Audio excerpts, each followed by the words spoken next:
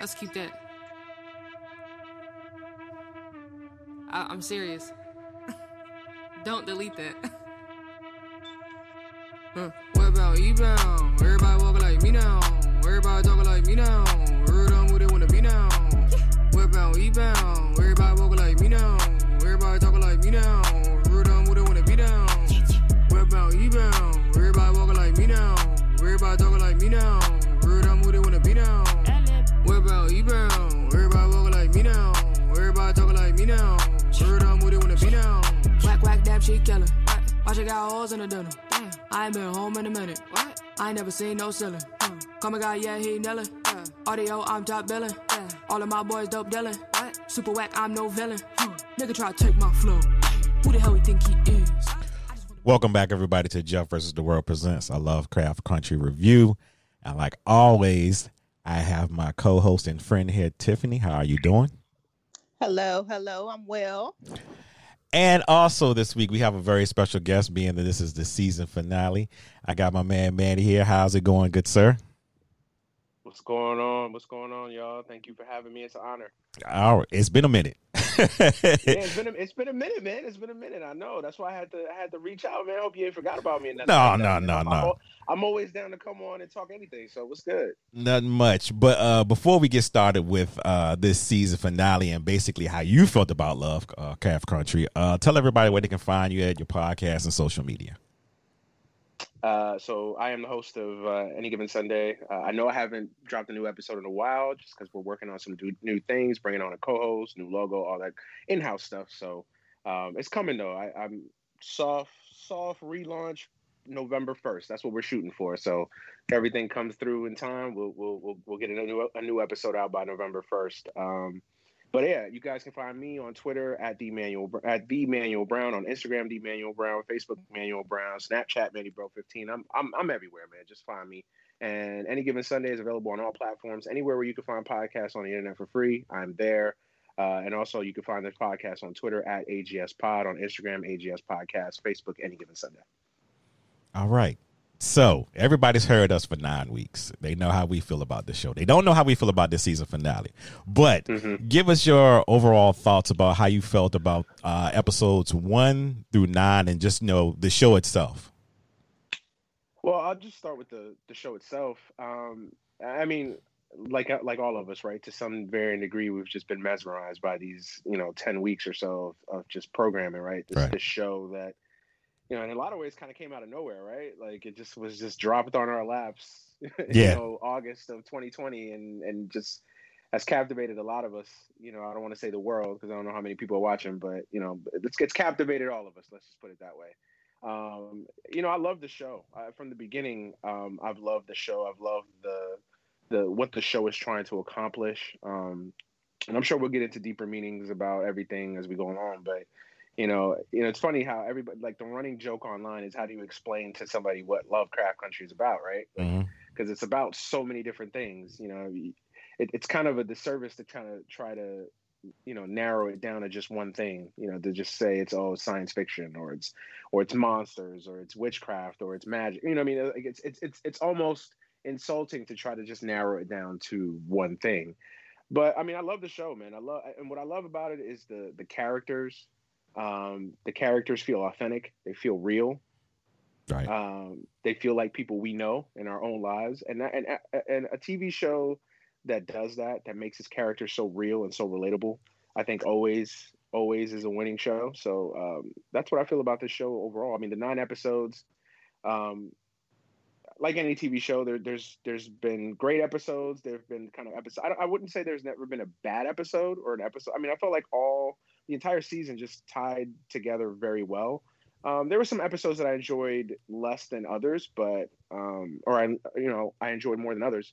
But for the most part, I thought this was a tightly woven story and plot, and it fit together for 10 episodes. Okay. So let's just jump right into it with the season finale. Tiffany, I'll let Tiffany go take this one. Just give us your first thoughts of just the season finale itself. The season finale, I would have to say the best way to describe it for me was definitely a ending. You know, it definitely wrapped up some things, probably in a too perfect bow for me, but definitely I think the title itself was very, relevant, full circle, kind of closed that circle of this whole adventure and trip that we've been going on. It definitely left me wanting for more, but I appreciate that they didn't leave too much open. So, if there's never a second season, it ended on a right note. And that's basically, without going into details, that's probably like my first impression. How about you, Manny? Yeah, similar to Tiffany. I really like the way they wrap things up. I think that they left themselves open for a season 2, but I think that if for whatever reason they decided not to renew this show, I don't see why not. I think we're gonna get a season 2. But for whatever reason, right? We all know how the TV industry works. They don't get a season 2. I thought they tied things together pretty seamlessly. I thought they ended the story well. I pretty much agree with the episode 10. I'm sure we'll get into more of the crux of the episode as we go along. But yeah, no, I totally agree with Tiffany. I think that in both routes they tied everything together really well. I agree with you both, but I still felt like it was a little underwhelming. Really? Just a little. And I mean, I would have enjoyed, or I felt like somewhere after the last 20, no, not the last 20. I was somewhere around the 20-25 minute mark of the show. I felt like it was hurry up time. Let's skip this, skip that. This don't have to be explained very well. Oh, we can just give the flashbacks for this. I don't know. Like, I didn't hate it. Are you specifically, not to get into spoilers? I don't know if we're going to get into spoilers on the show. Oh yeah, we are. It's so are you specifically referring to kind of the Ruby Christina scenes, or Ruby Christina? Because a lot of people did have complaints about that. D and Hippolyta. It just felt like those two stories, because, as we were, going on with the story, they made it a point to, like, everybody pretty much had their own episode or their own story arc going on.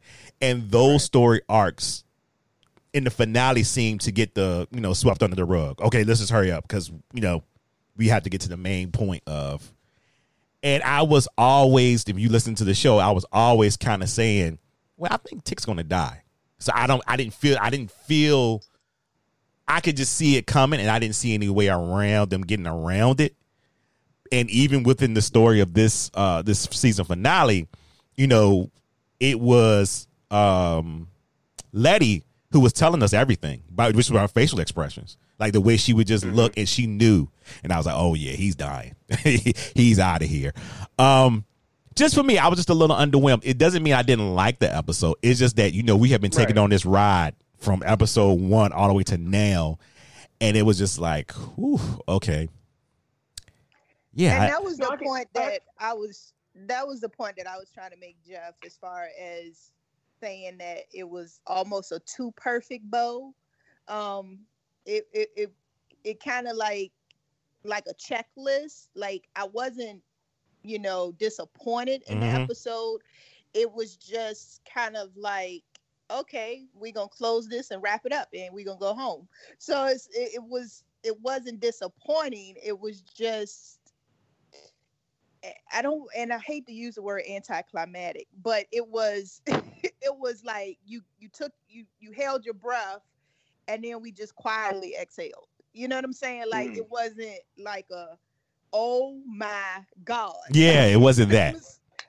But it was good. But we all, like I was telling you one time before, it was like sometimes season finales just don't live up to the hype in your head. Yeah. And maybe that's what happened with me with this or whatever. Because I'm just so nosy. I'm like, okay, I want to know what Hippolyta had in that room. I want to know, what did she bring back, or what did she learn how to do to make Dee's arm a robot arm, basically. She made her arm. Like, I want to know the interactions that were kind of happening, not with a flashback, but with, Ruby and Christina. And that maybe, I said this yesterday, I was like, maybe we should just had a part 1 and part 2. And then I'll be like, but maybe it would have dragged out too long. So maybe I'm asking for too much. That's all. Well, I definitely get what both of y'all are saying, and I definitely feel you on some of the things that it did feel like they kind of breezed through some things, but I think that was kind of by design. I think that they wanted to keep things where, like I said before, like if there isn't a season 2, they at least kind of got through the main crux of the story, especially Atticus's character. So I think that was more on their minds than necessarily kind of explaining everything. And I'm not saying that's a great answer, but I think that's what I think it was more by design. That being said, I mean, I don't know about you guys, but I definitely expect a season 2. So I think that they can kind of go more in depth on some of these questions that we have in a season 2. Like, it's funny with season finales. Like, I think there isn't a right or there's a wrong way to do them, definitely, but there's different ways you could go with a season finale. And I think sometimes a lot of shows kind of box themselves in and then try to explain too much in a season finale, or try to wrap everything up in a season finale.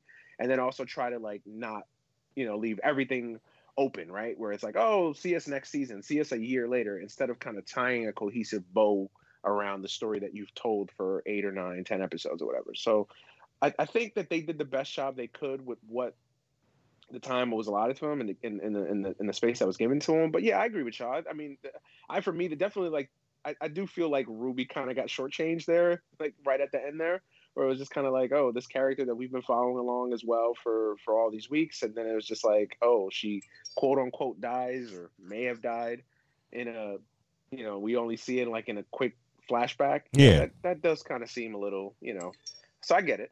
And another thing is, I think that with me, and I've been saying this for a while, if it's a season 2, I feel like it's going to move. Time is going to move. It's going to be a whole different, different cast. Because I don't think this cast it's just they're going to be busy. I mean, you already see how Jonathan Majors is blowing up from this.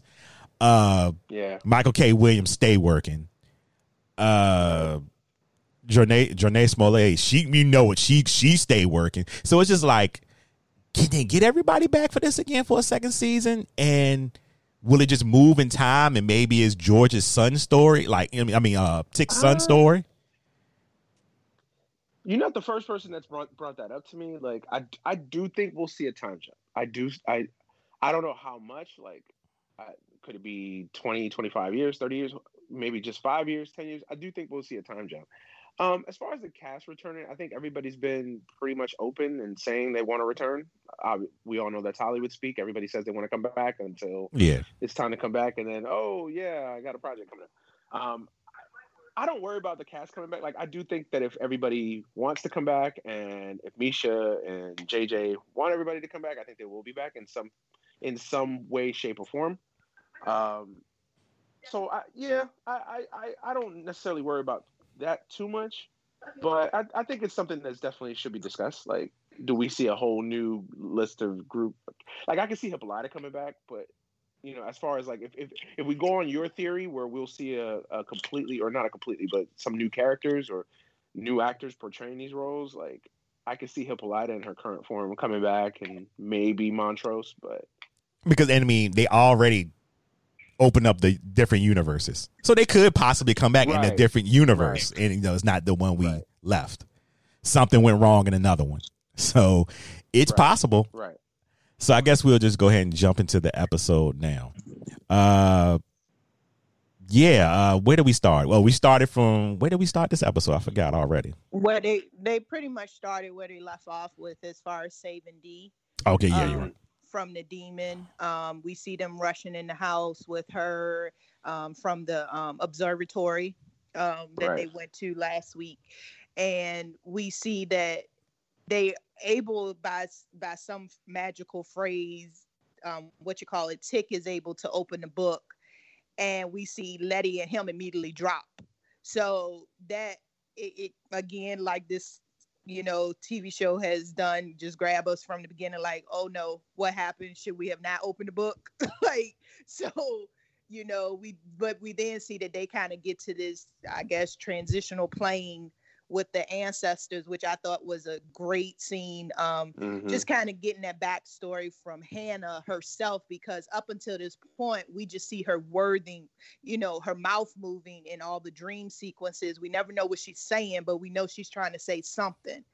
And so this was that opportunity to kind of delve into her. And to your point, Jeff, like, that would be a great background story that I wish that we could have gotten a little bit more. But I understand in this era, it was about Tick and Letty and his generation. But I think that would be an excellent background story with Hannah. Mm-hmm. But I thought that was very, very emotional, him talking to her, Letty talking, getting this information from the ancestors, understanding what her purpose was, because Letty got a separate purpose, and we'll talk about that as we get closer to the end of the episode. But just that connection with Tick and Hannah, and then the one that stood out to me was the scene with him and his mom. Yep. In this transitional plane, just them talking, and not to say like he went back to a little boy, but it's just something about being with your mom. They always say mama's boys and daddy girls, but just him having that experience with her again was just very emotional, and just her reassuring him, like, baby, I know it's hard, but you got to do this, and it's going to help everybody, So I thought that scene was very, very emotional and very insightful. What you got, Manny? Yeah, Tiff out there speaking facts for everybody. Yeah, no, I agree. We definitely started the episode on a little bit of a bang there. If you notice, it landed right on the pages, right on the page in the book of names. It landed on the page where Tick's birthmark is, and we got an explanation of that. I thought the whole entire scene in the ancestral plane was phenomenal. Like, I just love that whole scene, that whole interaction. But I'm with Tiffany. The scene that really stuck out to me, at least in the first part of the episode, was Tick and his mom, and you really got to see kind of closure in that relationship, because I feel like a lot of this season has been Tick trying to find, I don't want to say meaning, closure, I guess, or trying to figure out like his relationship in response to his parents, right, with his mom and with his dad specifically, obviously. So I think that having Tick be with his mom and get closure in their relationship, as well as kind of getting those reaffirming words like, hey, you're gonna be okay, this is what you got to do, as all men can attest to, sometimes we got to talk to our mama, right? Like, we got to reach out to mom, and mom puts things in perspective for us. So I think that was very important. So yeah, I enjoyed everything in the ancestral plane, and we finally got an understanding of what that ancestral plane was. Because it was really interesting to see it throughout the season. We see these flashbacks, or we see these dream sequences where we get there and we see, we see bits and pieces of the ancestral plane, but we don't know what it is or what is in direct context to. So to learn that in the final episode was really cool. I'm with y'all. I wish I would have got more from it, or at least more explanation. But keep saying this: if we do have a season 2, and if we do pick up where these characters have left off, I think that they can explore that a little bit more. Absolutely. Y'all pretty much said everything. The scene is him with his mother, and just basically telling his mother that what he can't say to anybody else, I don't want to die, because I've been strong around everybody else. I have to have this, this wall up against really my emotions. I can't be breaking down, because I see everybody else and what they're going through, and with me coming home has brought, and right now I have my mom here. I don't want to die. I'm having a son. I got a girl. Like, I feel like once we get past this, everything will be okay. But he's have to do something to save, just his entire family, just a whole race to keep magic away from white people. So it's like his destiny was somewhere else. Where do we go from here, Tiffany? I guess, just long story short, the the ancestors provided Letty and Tick a way to kind of bring the demon to their plane that had infested her. Unfortunately, it caused her arm to kind of pretty much wither and die, but they did save her. And we kind of, like you mentioned before with Letty's facial expressions, we know that she got some separate instructions while she was on this ancestral plane. We didn't get the details at that point, but we just knew that she and Tick had this unspoken thing, like, we got to do stuff that we may not want to do, but we got to do it. And, you know, and from that point on, it kind of was like everybody was, you know, thankful that Dee was, you know, restored. I would say 99%, minus the arm.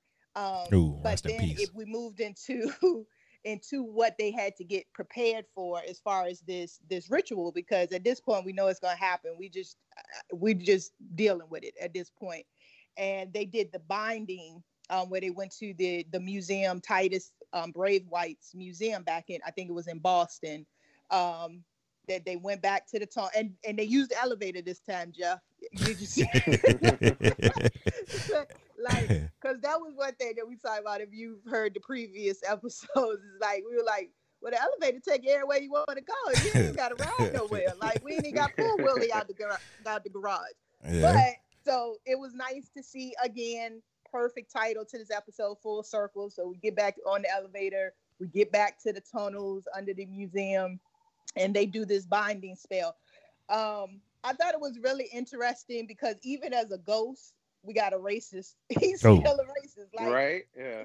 He's like, who are y'all? You know, who are y'all niggas? What is this? Like, what is going on? And he, even in a spirit form, he goes out to Christina's car, which they almost run into her and Ruby out joyriding or whatever. I don't know. And he's like, these niggas got the book. And I'm like, clearly time did not. Oh, no. Clearly time stopped with you. No. Yeah, that stays with that. Stays right on up. Right? Yeah. He picked on right on up. Yeah. So I thought that was interesting. Again, we see the ancestors, Hannah, Hattie, his mom, Dora. They come into the circle that Letty and Tick have made. And at first, Tick was not very successful. I don't know what was happening, but he was missing Titus a few times. But I thought it was very, you know, again, kind of an ode to episode 3, which y'all know is like one of my favorite episodes of this season.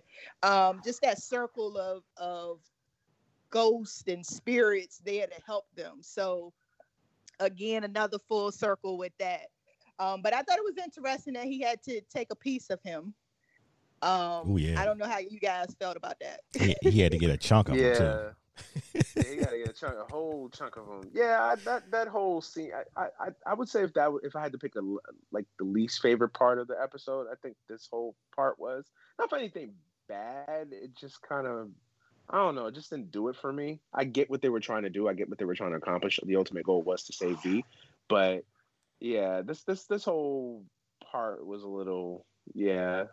It was funny though. Yeah, just like you said, he came out of what, years of being a ghost. Hundreds of years. Right on hundreds of years of being ghost. Just back on like he never left. Like niggas, like, oh, okay. All right, my man. Like no reflection there, huh? None. Right? Oh. Okay. No personal growth, right? Yeah. Okay. But yeah. No, I thought the scene it didn't work for me. I don't know about you guys, but it didn't work for me as much as some of the other stuff we would see in this episode. I thought the scene was fine. I mean, we've seen it. You know, we've seen it numerous times throughout the series, so it wasn't nothing new or anything like that. It was just that, you know, they needed help, they needed more power, and like I said, racism just never dies. My man said, he basically said, I treated your black ass the best, and this what you do to me? I was like, wow, okay. That's how they think, man. That's how they think. Like, oh, I treated you well. I gave you the best part of the fat back. What you doing? Come on now. Be thankful. I'm so happy, master. I'm so happy. Yeah. But I think it was, and like I said, like I think it was just the scene itself. Again, like I said, it was an ode to one of my favorite episodes. And it was just that point that they needed to do in order to make this bigger spell at the end. They needed all of these spirits to come together and get Christina a part of it and all that. So it was pivotal to the story. But it definitely, just for me, I looked at it a different way. It's, again, like full circle, just coming back to everything that we've seen so far. Now, the one little light scene that I want to talk about after this one was, and Jeff and I have spoken about this, and you may have seen it too, Manny. The what is it? The what is her name? Dee and Hippolyta scene. Jeff and I were waiting for her to cuss her out because if you remember, Hippolyta has been missing for a little while before Dee got possessed. She missed Emmett Till's funeral. She's missed a lot of stuff that has been going on with Dee. And I was like, I'm glad they put this in here because that's realistic. Like, you left me. Like, we not gonna come back in here with blue hair and act like, oh, we good. Like, you're not gonna do that. So right. I thought that was a really, realistic, but kind of like also closure for them to understand, like, I didn't leave you. I learned more, and I'm going to share it with you as my daughter. But I know, Jeff, you were probably happy to see that. Yes, because my whole thing is, at a child that age, her natural reaction being separated from her mother and having those things happen to her is basically like, where the fuck have you been? Like, I don't care. Yeah, I don't care about nothing you're talking about right now. I was scared and I needed you. I was hurt and I needed you, and you were nowhere to be found. I don't care about your adventures. And I'm glad, like you said, they kept it realistic, because that's what would be in the child's head. Like, no, like, we not good right now. It's going to take a minute. Yeah, and that's great writing, and that's great storytelling too, right? To highlight that. And I also think that it's playing into a theory that I have, or a couple theories that I have about Dee in the future, and kind of her story arc and how her character is going to eventually develop. It's showing some seeds there. But yeah, I'm with y'all, man. I mean, like, if I was Dee, I'd be pissed off. Like, I don't care about no multiverses. I don't care about no time machines. I don't care about blue hair. Like, bro, you left me here in 1954, 1955, America, like, as a girl, as a child, alone, and it's like, so yeah, I needed my mom. I needed you. Where were you? Like, all these things were happening. Like, what's going on? So I'm glad that they decided to put some closure, or at least highlight that would be something, a natural reaction that a little girl her age would have. And I also think that it's tying to some of the directions that I think they're going to with Dee, that I'm sure we'll get into as we kind of wrap up the show. But I think that's tying into some of her story arc going forward too. And I'd also like to say, as has been my trend for the last 9 episodes, little actual factual tidbits that I throw in there. In this scene, Hippolyta tells Dee, she makes a comic, and Dee asks her about it, and she's like, oh, who taught you how to draw this? And Hippolyta says, and I might pronounce it incorrectly, so forgive me, her name is Afua. It's Faua is the name that she mentions, and she's actually an African Native American comic drawer. Yep. She's actually the one that has drawn all of the comics in this TV show. So again, just hand clap, standing ovation to Misha Green, Jordan Peele, the creative team, period, that makes sure that these little reality factual things are still in the show and drive the show. And it's definitely something to, like, go back and find all of these, Easter eggs and all of the great things. But I just wanted to point that out while we were on that scene. I thought that was really beautifully, woven into the story. Yeah, absolutely. I caught that too, and that was dope. Yeah. So shout out to all the creators. Yeah, they've done that the whole entire series. So yeah, that shout out to them. That's really dope. That is taking care of your baby. That's absolutely what it is.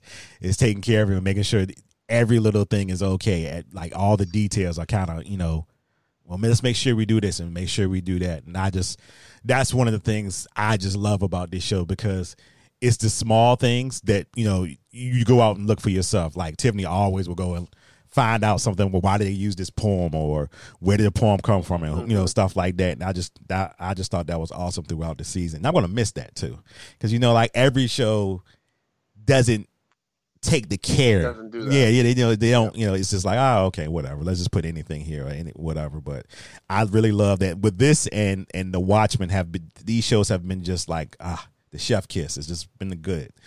Right. And especially with science fiction shows, even though I hate to call this just a science fiction show, but whatever, we'll go with that for right now. Like especially with shows of this ilk, you know, I feel like a lot of times writers feel like they can just throw whatever in there because it is just like this whole fantastical story of monsters and witches and ghosts and ancestral planes and this and that. So I feel like they can throw anything in there that looks cool and visual, you know, that feels cool without actually having to provide context or explain stuff. And I feel like a lot of writers and creators get away from like telling stories to provide visual and stuff like that. So I like how this show doesn't just throw things in there just for the sake of throwing things in there, but they actually have a purpose and they explain it. So yeah. So where are we going now, Tiffany? So at this point, we team huddle up ritual. So everybody's doing their part. You see all this. You see Tick looking around because he knows this is probably the last time that he'll be in the room with everybody. I think this was the part, where Christina shows up because at this point, she knows something going on. She doesn't know exactly what. And then she, figures out, because of course Titus's ghost tells her that they had a book from the previous scenes. And she just comes and tries that one last appeal, like, just give me the book and I'll be good with y'all. I won't bother y'all. But we know that's not going to happen. That was too soon. And unfortunately, she takes the invulnerability from Letty. So we kind of go, oh, snap. So she got to go into this without having a coverage. Not sure how that's going to work, but we'll see. We're gonna figure this out. I don't really, nothing really too big with that. I think that kind of was a transition scene, just kind of like letting us know what's going to happen. I think the next scene was pivotal. As far as Gia and Tick, when I guess she was at a bar or at the bar in the club, and they kind of made right with each other. Like Tick apologized for saying that what we had wasn't real, that he appreciated her help. So again, another closure scene, full circle. I thought that was good. That helped them both know that yes, we loved each other. Yes, it was real. Yes, I'm gonna need your help, and I appreciate you for who you are, and I think that was just a good closure scene for those two characters. Yeah, they finally had the breakup closure that they needed. We've all been there before. I don't want to talk to them, Go ahead. And there was some criticism about how Tick treated Gia in that previous episode. So, like, he just kind of discarded her, like, basically treated her like she went shit. So I'm glad that they kind of like went back to that and was like, yeah, no, what we had was real, and I appreciate you and all. But that. it's on Tick brand. That was cool. That reaction was on Tick brand. Like we've seen his reactions about a lot of things this season, from his father to the situations that's going on with him and Letty to everything, and that would be his natural reaction, and especially now. That's Tick being Tick, yeah. Yeah, his girl is pregnant. Like, no, don't come here with this nonsense right now. I got too much going on. Right. So absolutely, and that's where I stood with it. It's like, he's trying to make things right with his girl, and then here comes his ex. Like, she got her own drama and baggage, and then he going through trying to basically save a whole race. Like, bruh, I don't need this right now. So I think that was more of a reaction to that than like his own personal feelings towards Gia. But yeah, you know how people take things and run with it. So yeah. From this point on, this is where we have a little tender moment again, and I appreciated this throughout the season, especially having sisters. I definitely understand the fallouts, but I understand it's a cute motto between me and my sister. You can't quit me. So no matter how mad that, Ruby and Letty have gone through things, it was a touching scene to see them at the grave of their mother. And it was kind of, that one-off that we've been seeing throughout the season. They're close, but they're not close. They love-hate relationship that is typical in any family. And at this point, Letty just basically is asking Ruby for help. We've got a piece of Titus. We need a piece of Christina. I wasn't supposed to tell you this, but I just need your help. Like, at this point, we're family. And of course, I think Ruby is so offended because she's kind of like, she's overshadowed by Letty throughout their whole life. And that's the way the show has led it up to be. So I think just even Letty asking her for help, it was kind of like, you only love me when you need something. And here I go again being, your little peasant and go do something for you. And then now we're sisterly love. So it was that conflict there, but Ruby still loves Letty. Like I said, you can't quit me. Like we all we got. So it was a touching scene between them. And up until this point, we don't know if she's going to help her or not, because we also know Ruby is in love with Christina. Oh, yes. So we don't know, is this going to backfire? Like, should Letty shut up? Or should, or you just got to trust it and hope family has your back. So it was a very nice scene. I got one thing to say, and it took me 9 weeks to come with this, and y'all can tell me if I'm wrong. Is it that their relationship, and I'm speaking of Letty and Ruby, their relationship is hot and cold because both of them see too much of their mother in each other? Yes, absolutely. Love-hate relationship. Absolutely. Right. And it's one of the things, not to cut you off, Tiff or Jeff, when you point, if you were making something going further with it. I think one of the things that I enjoyed the most, and one of the things that when people ask me what this show is about, I go on the themes that it's about, not necessarily like plot synopsis or like the different, genres that it touches. I think the show is about family and the Black family specifically, right? Because I think that you don't see a lot of shows that cover Black families and like the trials and tribulations within a family. And I think that, everything with Letty and Ruby, Montrose and Tick, even Hippolyta and George and now Dee, like all the family structures, the highs, the lows of dealing with family, loving your family, having those kind of love-hate relationships. And I definitely do think that the much of the consternation in their relationship is that they never really kind of have dealt with how their mom treated both of them. And I feel like there's still something there. In a lot of ways, we talk about the episode being full circle, but they haven't reached their full circle. They haven't reached their closure with how their mom was, right? Like what their moms did. And we all know this goes into real life. I don't want to go into a whole sermon, but like, how your parents treat you and how you treat your siblings, that affects you growing up, and that affects how you interact with your siblings and how you interact with others. So I think that they themselves, Ruby and Letty, have not like properly handled, like they probably need some shrinks, like they need some help, they need some counseling to really deal with that family struggle, because it sounds like it was a lot, right? Like sound like they just had to go through a lot with that woman, and she herself wasn't right. So I think that, to your point, yes, a lot of their relationship struggles is that. Yeah, I don't know why it took me 9 weeks just to figure that out, but it hit me when they were having that conversation at the grave. I was like, maybe that's it. But okay, you can continue. Well, after that, we see, won't dive into it, but we see a scene with Ruby and Christina, talking things over. And again, we don't know yet if Ruby's going to cross her because she in love, or is she going to lean to family. But the next pivotal scene that stood out to me anyway, was with Tick and Letty in the church, getting baptized. And I think this is just an ode again to Letty's struggle with church, because if we remember in previous episodes, she said no matter what my mama did, she always made sure we was in church.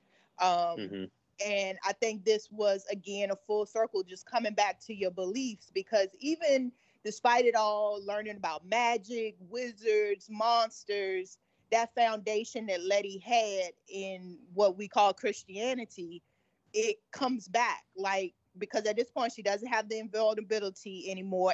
And just to rewind a little bit, she got the invulnerability mark in the church with Christina. So again, we're full circle. She's back at the church, but without this, and she's, brought Tick along, and we known throughout the season that Tick isn't really heavy on Christianity or God or what, or any likeness of that religion. But to see both of them in this church now in the white, baptismal gowns talking, and again, it's just a very tender moment between a man and a woman, a pregnant woman. Like, we just need this strength together. Just do this with me. I thought it was very emotional because, again, Tick knows that he's not going to get this happy ending. And to know that you got a child, but you're never going to meet that child. It was just very, very emotional in that sense. Like, this is just our moment together to cleanse ourselves, to be baptized together. And just that foundation that a lot of Black people have. Not going to deep dive into that conversation. That's a whole nother podcast. But just that foundation of coming back to it and just leaning on a higher power. That's what I will say. And just having that moment together. Right. Absolutely. Everything you said, just, yeah, same feeling. And again, goes to that theme that I was talking about, the Black family, right? What do we know about Black families? Church is really big, and Christianity is really big, and that struggle of, and I think it's speaking to like even current times where there is a struggle generationally between like your parents and how much they were committed to the church as opposed to, younger generations and so on and so forth. So I think that just tying that in there was cool, perfect writing. And I love Letty's character growth from the beginning of the show to now, like just the journey that she's been on. The growth that she's been on, I think it highlights. I mean, really, every character really in the show, but specifically Letty. I think that Letty had the biggest arc for her to grow from what we were introduced to her as to and not to the cut ending you off. scene. Not to cut you off, Manny, but you have to Yeah, say Letitia fucking Lewis. That is who she's been. Letitia fucking Lewis, right? Facts. Through this whole season. That is her title. That is how you announce her. Letty fucking Lewis, absolutely. She's honestly, I struggle with who's my favorite character, but she's definitely up there in top 2 or 3 my favorite characters. Just her growth, her whole story arc has been amazing, and it just this scene specifically highlights it. Yeah, I mean, because you think about when we first saw her, it was like she was kind of like aloof.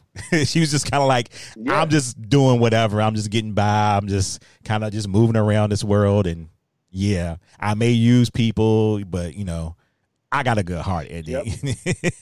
So to see her now, so it's just like a whole totally different character. So yeah, she's definitely my MVP. But the church scene itself, that was a nice scene. I think you guys explained it enough. That was just a nice scene. It was still that knowing that both of them know is what's going to happen to Tick too. But we still going to do this. We're going to go and get baptized.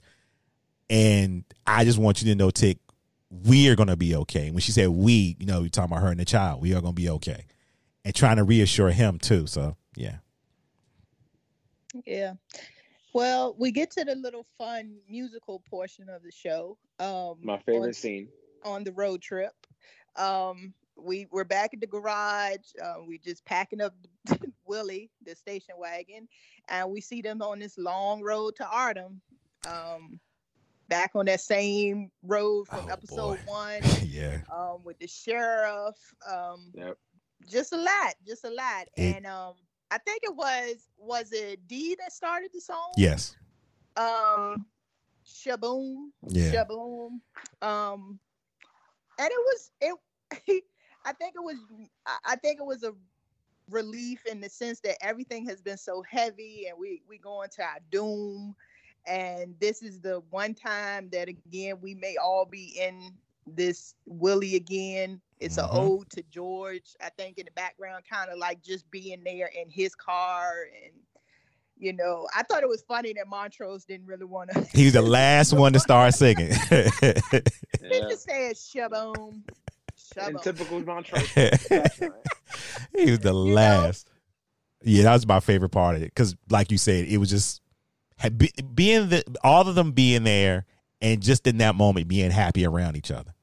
And it was like, okay, this, you know, because we didn't really get that. We didn't get that at pretty much at all of them together. Yeah. No. So I thought that scene was beautiful. And happy, like celebrating an actual moment. Yeah. Yeah, that was my favorite scene in the entire show, or in the entire episode. I just love that scene. I don't know why that scene just hit me for some reason more than other scenes, but I just loved it. It was like their final like human moment. Like, okay, like now we got to go fight a damn wizard. So let's pretty have much like this one human moment where we're just in the car riding to impending doom, but you know, let's sing our song, or let's sing this song. And a little bit of an Easter egg. This is kind of the scene I didn't notice it. I don't know if you guys did, but this is the scene where a lot of people said that they noticed that Ruby was actually Christina, because if you go back into earlier episodes, you will hear that Christina or Ruby hated that song. So for her to be singing that song, yeah. So I don't know if anybody caught. I didn't catch that. My boy, who I talked to after the show, he caught that. So the whole reveal wasn't so much of a reveal if you were paying attention. But yeah, going back to the scene, I love the scene.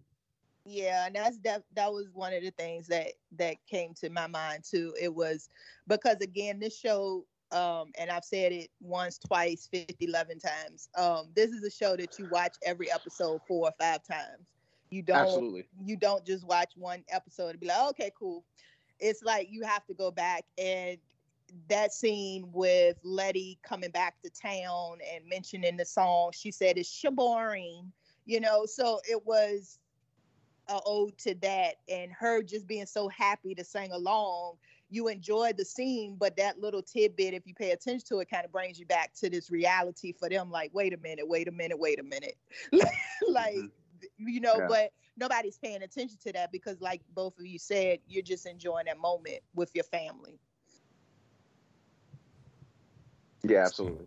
So, Jeff, I don't know, you might enjoy the next scene when Letty and Ruby are in the tower and she's setting up her own spell and circle, and we get that revelation that Manny just mentioned that Ruby is really Christina, and a fight ensues. You know, this is where my problems start coming in. So I don't even know why you would do this. Yeah. So the fight ensues. Everybody's like, their plan is breaking down because Ruby is Christina. Letty finds out, they start squaring up. But as this is going on, the other family members, they're setting up, you know, their spells or whatever. But this town of white people, I don't know if they're being controlled or have they been waiting there the whole time. I don't know what's going on, but they're there to basically fight. Ghosts? Like, I don't like. That's what I was trying to figure out. Like, are these undead figures? Like, I don't even the whole white people scene that kind of confused me. Yeah, because I think they're legitimate people that are under a spell. Like, they just their followers. Okay. Like they're on this small little farm.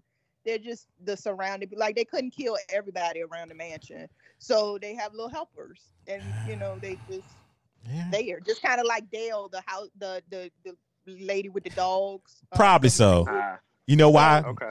You know why that is? Because at the end, when she was asking for help, somebody help me, nobody was around.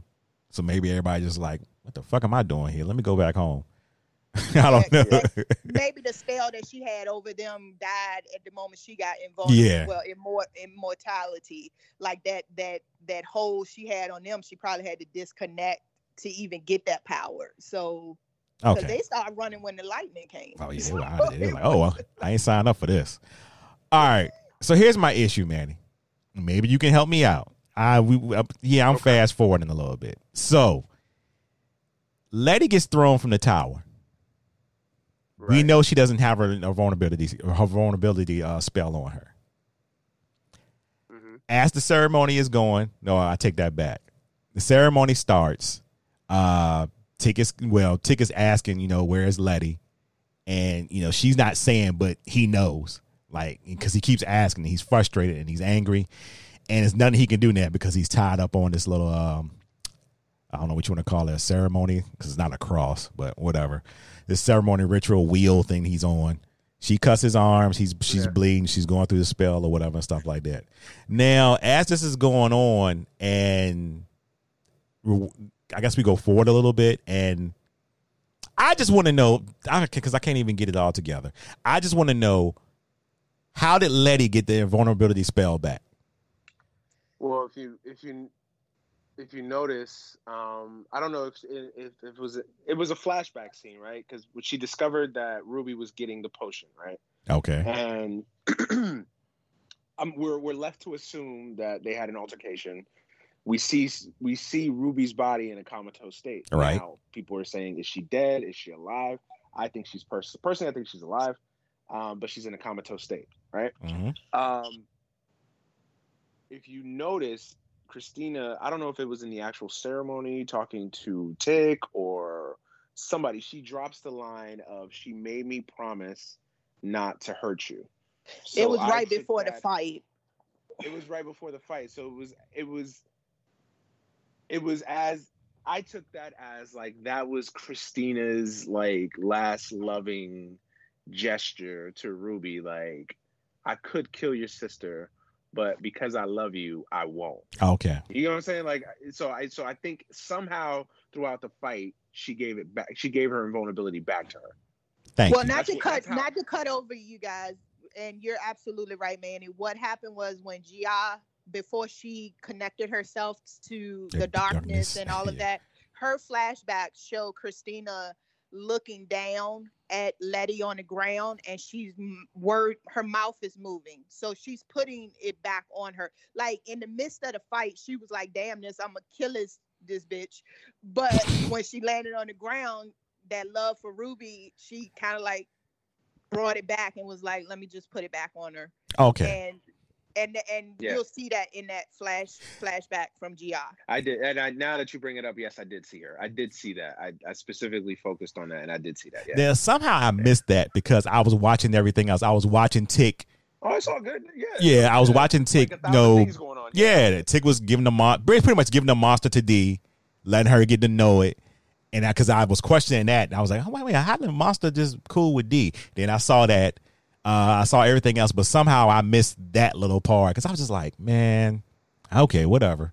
So I stand corrected. I feel a little bit better. I had questions about how Letty didn't lose that damn baby with all that bumping around. That's what I'm saying. Yeah, because she was doing a lot of bumping around. A lot. I was like, damn, that baby about to be dead as can be. We ain't even going to have to see little George in the future. Yeah, because she was giving her that work at first. Yeah. So, sorry, I forwarded all the way to the so yeah, basically at this point, you know, Tick is drained of all his blood. She's invulnerable, Christina's invulnerable, but Letty comes up behind her and stabs her, and she's basically like, what you think you're doing? I'm invulnerable now. Goes with the spell. She's still trying to do the spell or whatever, but then that's when what's her name? Gia goes into the darkness, puts them together. The spell starts to work and basically takes their vulnerability back or whatever. And we get a flash, and then we just see Christina under all these bricks and walls or whatever, and she can't move. And Letty's coming to her basically and tells her, you know, the magic is ours now. Y'all will never have it again. And yeah. Black girl magic. Pretty much. Yep. That's the first thing I thought about when I saw it. And she just, please help me, you know. And, you know, the funny thing about Christina is, for the longest time, I felt like she really didn't care about the whole, how can I say this? I want to say it right. She didn't care enough to get involved in the whole black and white issues, because it was always her motives were for herself. But she made it always seem like she was for this women empowerment thing. And she really wasn't. But she used that against them. she's a typical white liberal woman, right? Like the typical white liberal woman. I don't know if we've discussed this, me and you, on our show or whatever, but like one of the knocks that like a lot of white women get is like they're all big on women empowerment and they believe in a lot of the social issues that we believe in until it affects them, right? Yeah. So Christina is an allegory for like the girl in Central Park, right, where she called the cops on the guy walking the dog. Mm-hmm. And it's an allegory to that, white women are down with you until you become a threat to them.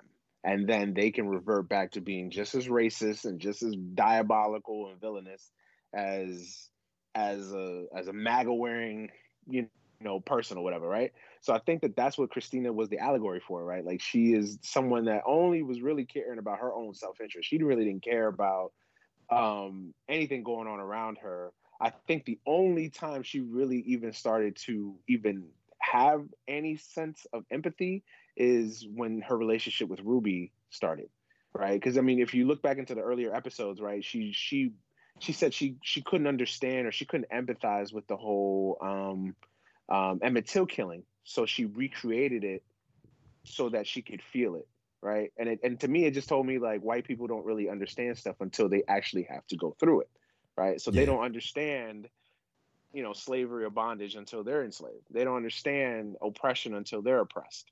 So I think that's what Christina was. I think she was just an allegory for like white liberalism as a whole. Anything to add, Tiffany? No, I just think she got her up company. I definitely agree with you, Manny, as far as that and the insight of what her character was. And I think me and Jeff spoke on it on previous episodes that regardless of her being white, being a part of this magical wizardry, all of that good stuff, that level of empathy was never there. Like I mentioned before in a previous podcast, when Tick way back episode 2, I think it was, and he was like, so the KKK has a new name, and she was like, they're too poor for us to even deal with. Like, so it's still that elitism, yeah, that she had, that just, everything was beneath her besides this power, beside being the best and the greatest in magic. So to have this humbling scene where, like Jeff mentioned, she's crying out, help, help, and there's nobody there for you. like at the end of the day, you are nothing. And this is what you've built your life on. And so, it was just a humbling experience for her to realize that this is all I was made of, was magic and being a white girl. That was it. And when it's taken away, I'm nothing. And even her story arc has a lot to do with family, right? One of the themes of the show, family. And like her being obsessed with this magic is because essentially her uncle, her father told her that we don't want women around. Like, women have no place in this.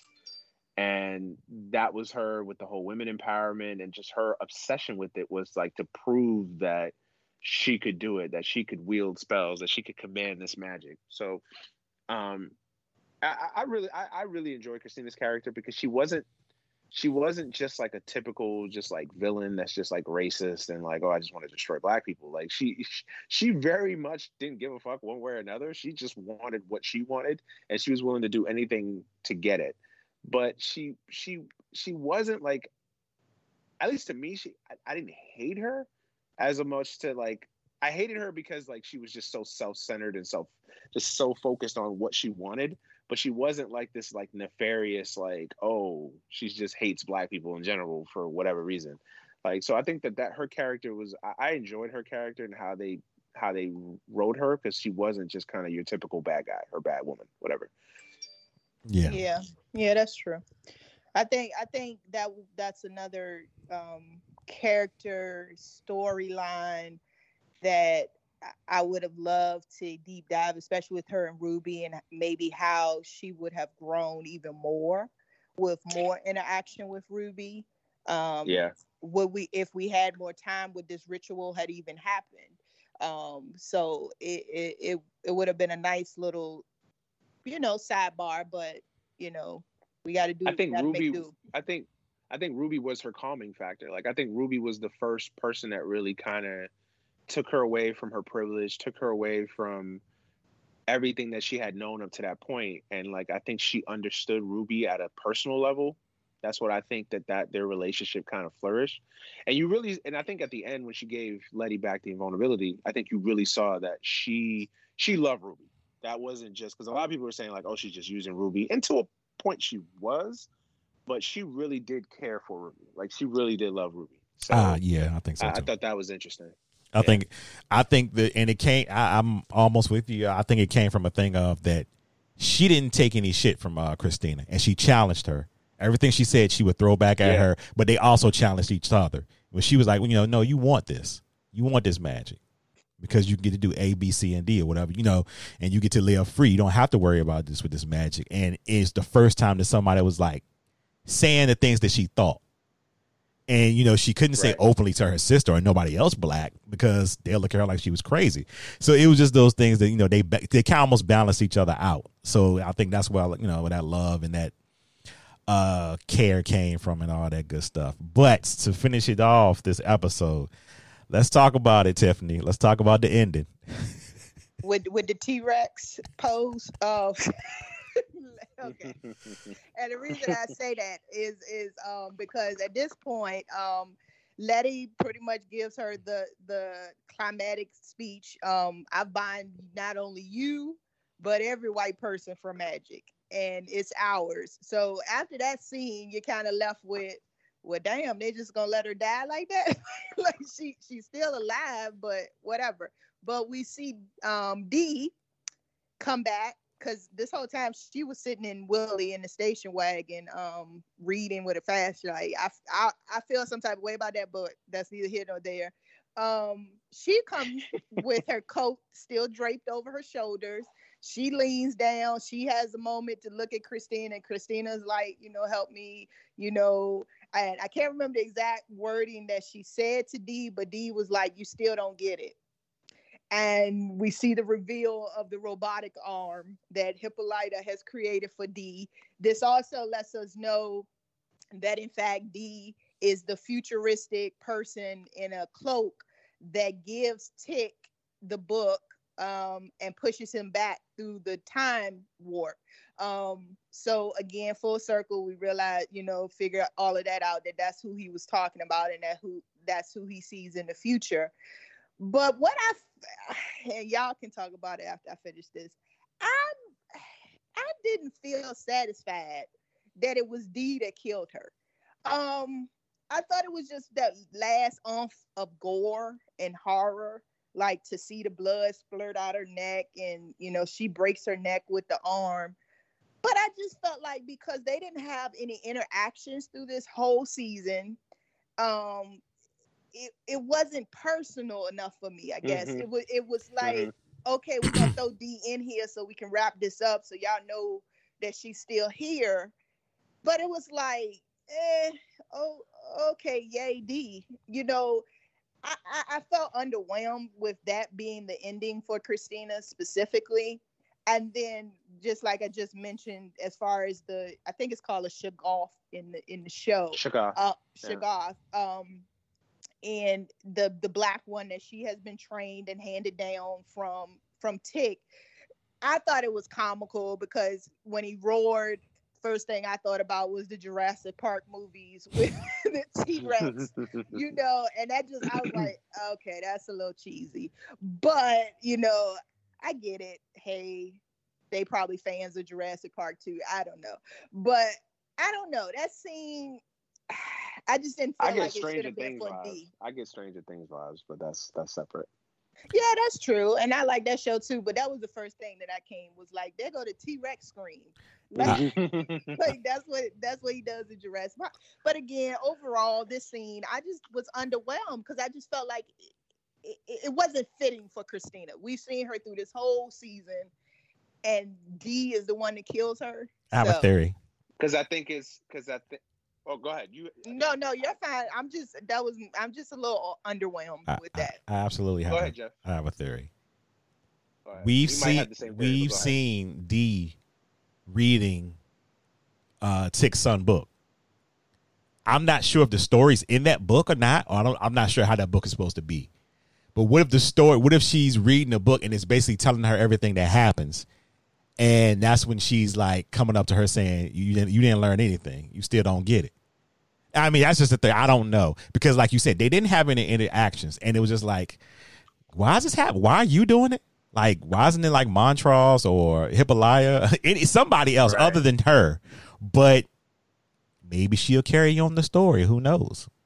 I feel like Dee's going to have a bigger role season 2. I think in the future, Dee is going to have a much greater role than she had this season. I feel like it's setting up Dee to be, I don't want to say a villain per se, but I will say that Dee is going to have kind of a crisis of judgment, maybe. I feel like Dee, with everything that she's went through or has gone through this season, I feel like it's going to change her. I think we've already seen it's changed her to a certain point, where I think that in the future, like, I feel like if we get, seasons 3, 4, 5, or whatever, however many seasons we get, if we get into a future time frame, I feel like this will make sense eventually. That's what I take it as. Like, I feel like this was more for Dee's character than per se closure on Christina, or having, because I agree with you. On the surface, right, it would make more sense for Letty to kill, for Letty or even Montrose to kill Christina. But I don't think it was about that. I think it was about setting up Dee's arc going forward. That's my theory. Take it for what you will. So that's what I interpreted that scene as, is that I think Dee is going to have a greater role, especially with that bionic arm now. Like, she's going to be on some shit in the future, where I think that this will make sense. Like, this is where that started. Make you feel any better about that? No. You said what? But I appreciate you. I appreciate y'all input. I appreciate it. I just felt like, I don't know, again, and it maybe goes back to the reference, like we've spoken about, like, not necessarily rush, but a little cut off with the storylines. And I just feel like there should have been a better build up. Like, I get that theory, but I feel like it was just a little missing. And here we come, Dee at the end with the arm and her pet, and it's just like, okay, cool. The only thing that I really took from the ending was that moment again, that closure with Montrose and the letter that Tick wrote to him, like, look, I knew this was gonna happen, but this is your second chance. You get to be the father that you weren't to me. Like, make a better choice with my son. And I think Montrose has been through a lot. Every character has been through this character development that I have loved from episode 1.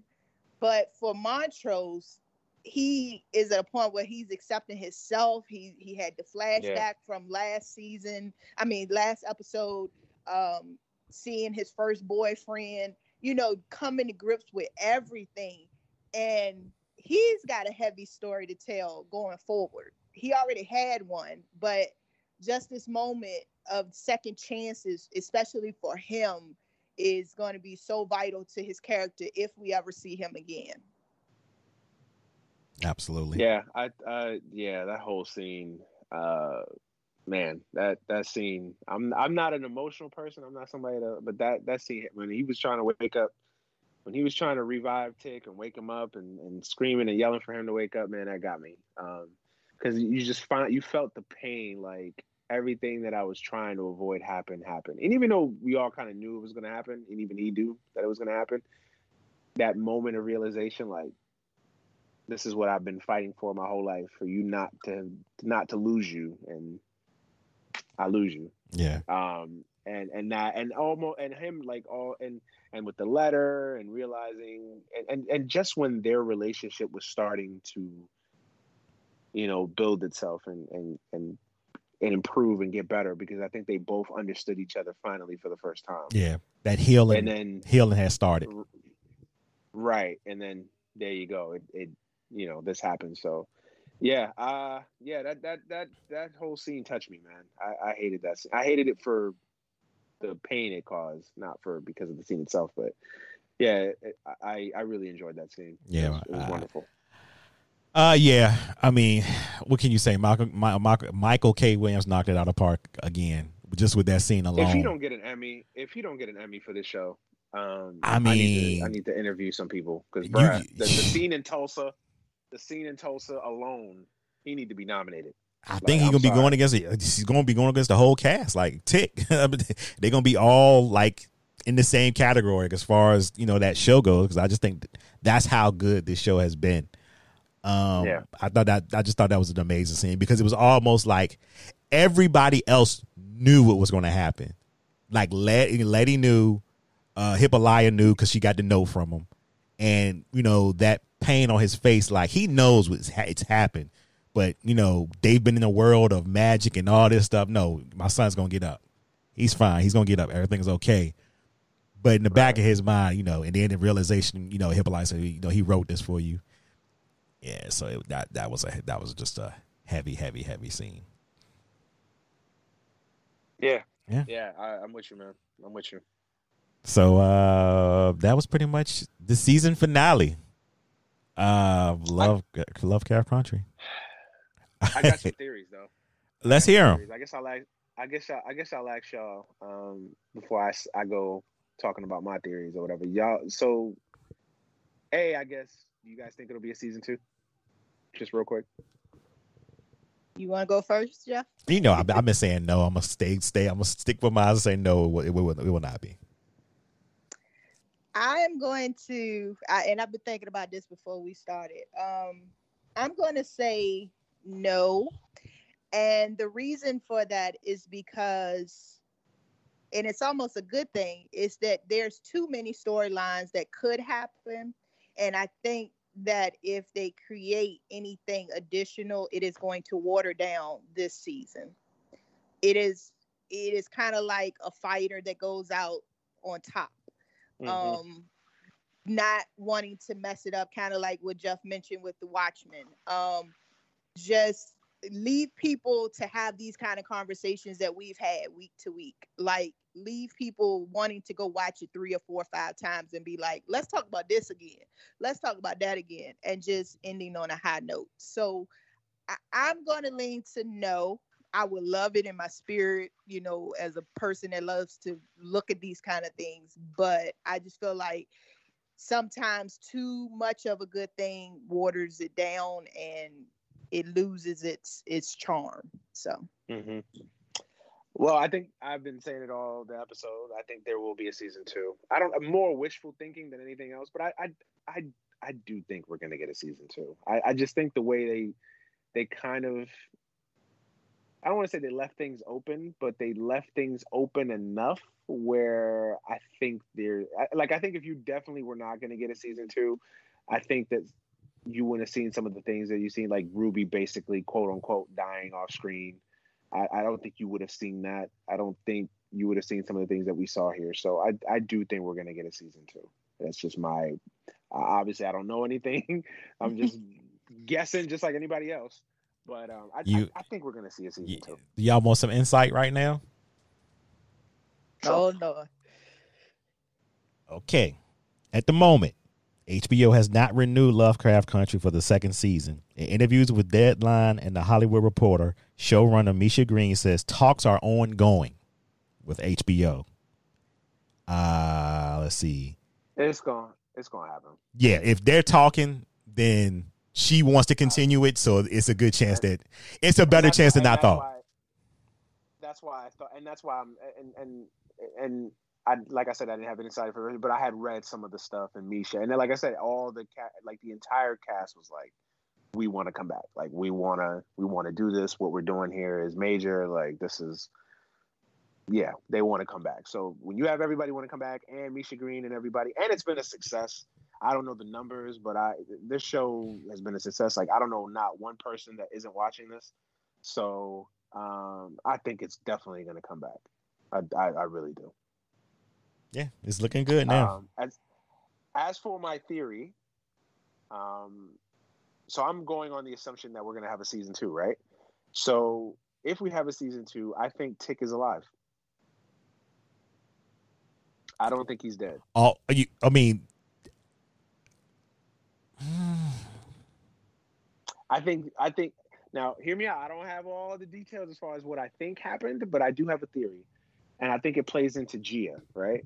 Because on the surface level, Gia's role is kind of pointless at the end of the show. Like, what did she really do besides just wield her power to kill Christina or to block Christina? Well, she was the first one. She was the first one to show Tick this different universe, even though he tried to block it out of his mind. Well, Well, yes, that right. But I think, isn't her power absorbing souls? Yes. So, and it's more me being confused at the end than having any insight. So when she gets in the way of Christina and the thing, what is she doing there? No one's been able to explain to me what she is doing in that entire scene. She's going into when she enters the dark or whatever. That's how they left it. That she was going to go into the darkness. Right. And if you remember earlier in the episode, Tick sought her out not just for the closure, but for also for help. That's why I'm like, I think Tick has something up his sleeves the whole time. The only reason I will disagree with you with that is because in order for second season to come into play, you have to have that dynamic character development with everybody else that was around Tick. So if by that theory Tick comes back alive, we're not going to see the same Letty as a mother had she been, if she didn't have Tick with her, in order for her son to write that book, or Hippolyta to maybe make that decision to enjoy and absorb all of these multi-universes even more because Tick isn't here to enjoy it. And Montrose, being a better man, could be stagnant if Tick is alive. Yeah, they were healing, but to lose someone, and I think we all can talk to that point. Once you lose somebody, you become a different person. And I think if Tick was to come back, these characters would not develop into who they're supposed to be beyond him. Well, here's the trick around that. Tick is going to come back, but it's not going to be their Tick. It's going to be a multiverse Tick. Wherever something happened in his world and he got pushed over into their world. So they're kind of like, you're Tick, but you're way. Well, you know what I'm gonna tell you. The only reason they did set up these multiverses. Yeah, that's what I'm saying. It's going to come back into play. And the only reason why I say that is because I know you don't probably watch it. I watched Arrow, so I've seen them how they can incorporate somebody else from another universe, and everybody else is kind of like, yeah, you that person, but we don't really fuck with you like that because we don't know you. You look like them. I've seen other shows like The Magicians. I've seen shows where they bring the multi-universe. I'm just saying from my perspective, I feel like in order for them to become their ultimate selves, they need that disconnection from Tick. They need to remember him, and I'm not saying that they ever gonna forget him, but I just speaking from a place of, losing somebody and somebody so big and making that Jesus Christ sacrifice that he did on the sacrificial table and cross. I just feel like his story has been told and will morph into their stories and create their stories for the second season. Yeah, I'm not saying you're wrong, and I can see that, and I wouldn't be against that. I just feel like, I don't know. I don't agree. I don't think that by having Tick not die, it undoes some of the character growth that they're going to be on. I don't necessarily agree with that, but I can see your argument for it. Specifically with Montrose, like I could see it maybe with Montrose. I don't agree with Letty. Like I think Letty, I think her character arc has been enough where I think she's going to be a better person with or without Tick. Hippolyta has kind of her own arc and her own story, I think, independent of Tick. So I don't necessarily think that affects her. But I mean, like I said, I don't think there's a right or wrong answer. Like, I think if your theory comes to fruition, Tiffany, like, I think that the show works just fine. But I do personally think that I'm not saying next year or in 2022, episode 1, season 2, we're gonna see, Jonathan Majors first scene in. Like, no, I think they'll build back up. I think they'll build to it eventually. Tick being, again, you want to go with the Jesus Christ-like imagery, resurrected, brought back, Tick from a different universe. I don't think we've seen the last of Jonathan Majors. And maybe it's hopeful thinking, maybe it's wishful thinking, but I don't think we've seen the last of Tick on the show. As a regular, I think we have. As a guest for maybe 2 or 3 episodes, absolutely, he'll be back. Yeah, he might be there in spirit when she give birth. I can see that. You Yeah. know, and they have a moment on the ancestral plane, like, take care of my boy. Yeah. But I don't see him being alive again. You know what I'm saying? Like, I just felt like that was what these characters needed.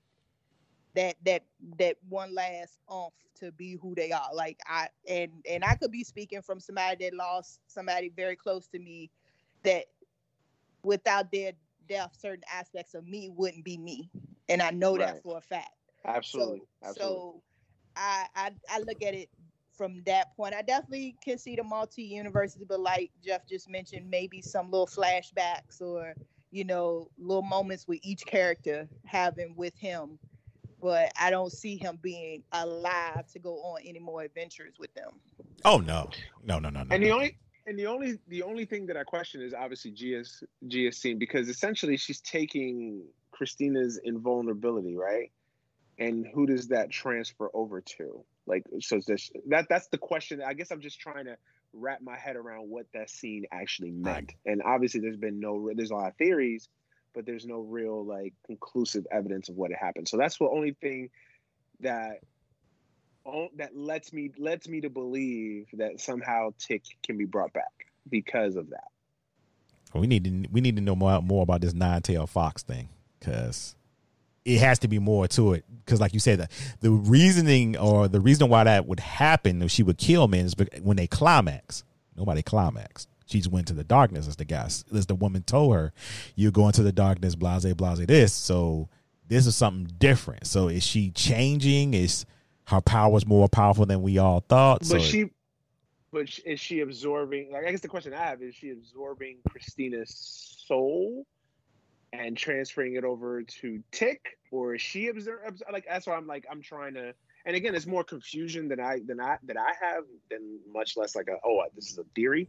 Although that I think that, because again, then the whole Gia's going to the darkness doesn't really make sense, because then what is the darkness? Is she just killing folks? Like, darkness is metaphorically for like evil, or like what is it? Like, I just, that wasn't explained. That's what like I guess tells me like there's going to be a season 2. There's more to that. Plus, like, again, I don't know.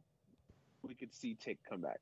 And again, you guys could all be right. Next season we'll start off and Tick is just remembered and they're burying him and we never hear from him or see him again besides flashbacks, right? Or, episode 5, Tick is revealed, they're going to resurrect him and bring him back. So who knows? Obviously, we're just working on theories, but I think the whole Gia thing, because that's how I closed the episode. I'm like, I'm still confused about Gia's role in all of this, because like, Tick sought her out to bring her to help them. And it wasn't necessarily just for her powers, although obviously having somebody like that on your corner is advantageous. I just feel like she served more of a purpose than I think they let on. Yeah, and as we were sitting here speculating, we all swinging, and probably once they get a second season, if they have it, we'll all be wrong, and it's a whole completely different. Plus, it's fun. Plus, it's fun to speculate, right? Like, yeah. Speculate what's going to happen, who's did what, and what theories make sense of what theory. Probably as we sitting here, October 21st. I'm starting to lose. Yeah, October 21st. next year or 2 years from now, we could look back and listen to this episode and be like, man, we were all the way wrong. Yeah. So that's what's fun about it. The fun thing about this show is a lot of these people are going to be working. They're going to get some big time work for this. Like I said, that's good though. Yeah, that's good though. That's great. Jonathan Majors already signed with the MCU, so you know how that's going to be. Them checks are going to be nice. Absolutely. Yeah, so we gonna close it on out. I'd like to thank you, Manny, for hopping in on the season finale. Now when season 2 happened, you got to be here for all of them. You just let me know, man. Definitely. Now that I've theorized basically a plot for a whole season 2. Yeah, no, for sure. I'm down for sure, man. I absolutely got to thank my friends for joining on, and Tiffany. We took us a long time to figure out what we wanted to do and what show we wanted to do, and something that we both enjoyed. And Lovecraft Country came at the right time because these last 10 weeks have been fun. Just getting back, talking about the show, just speculating, and people have been enjoying the show. So it's just been hella fun, and we definitely going to do this again if it's a season 2, and if we find something else that we're interested in and want to talk about, we'll definitely do it again. So I just want to thank everybody for listening. I want to thank Tiffany, and I want to thank Manny. I want to thank everybody. Yes, so sir.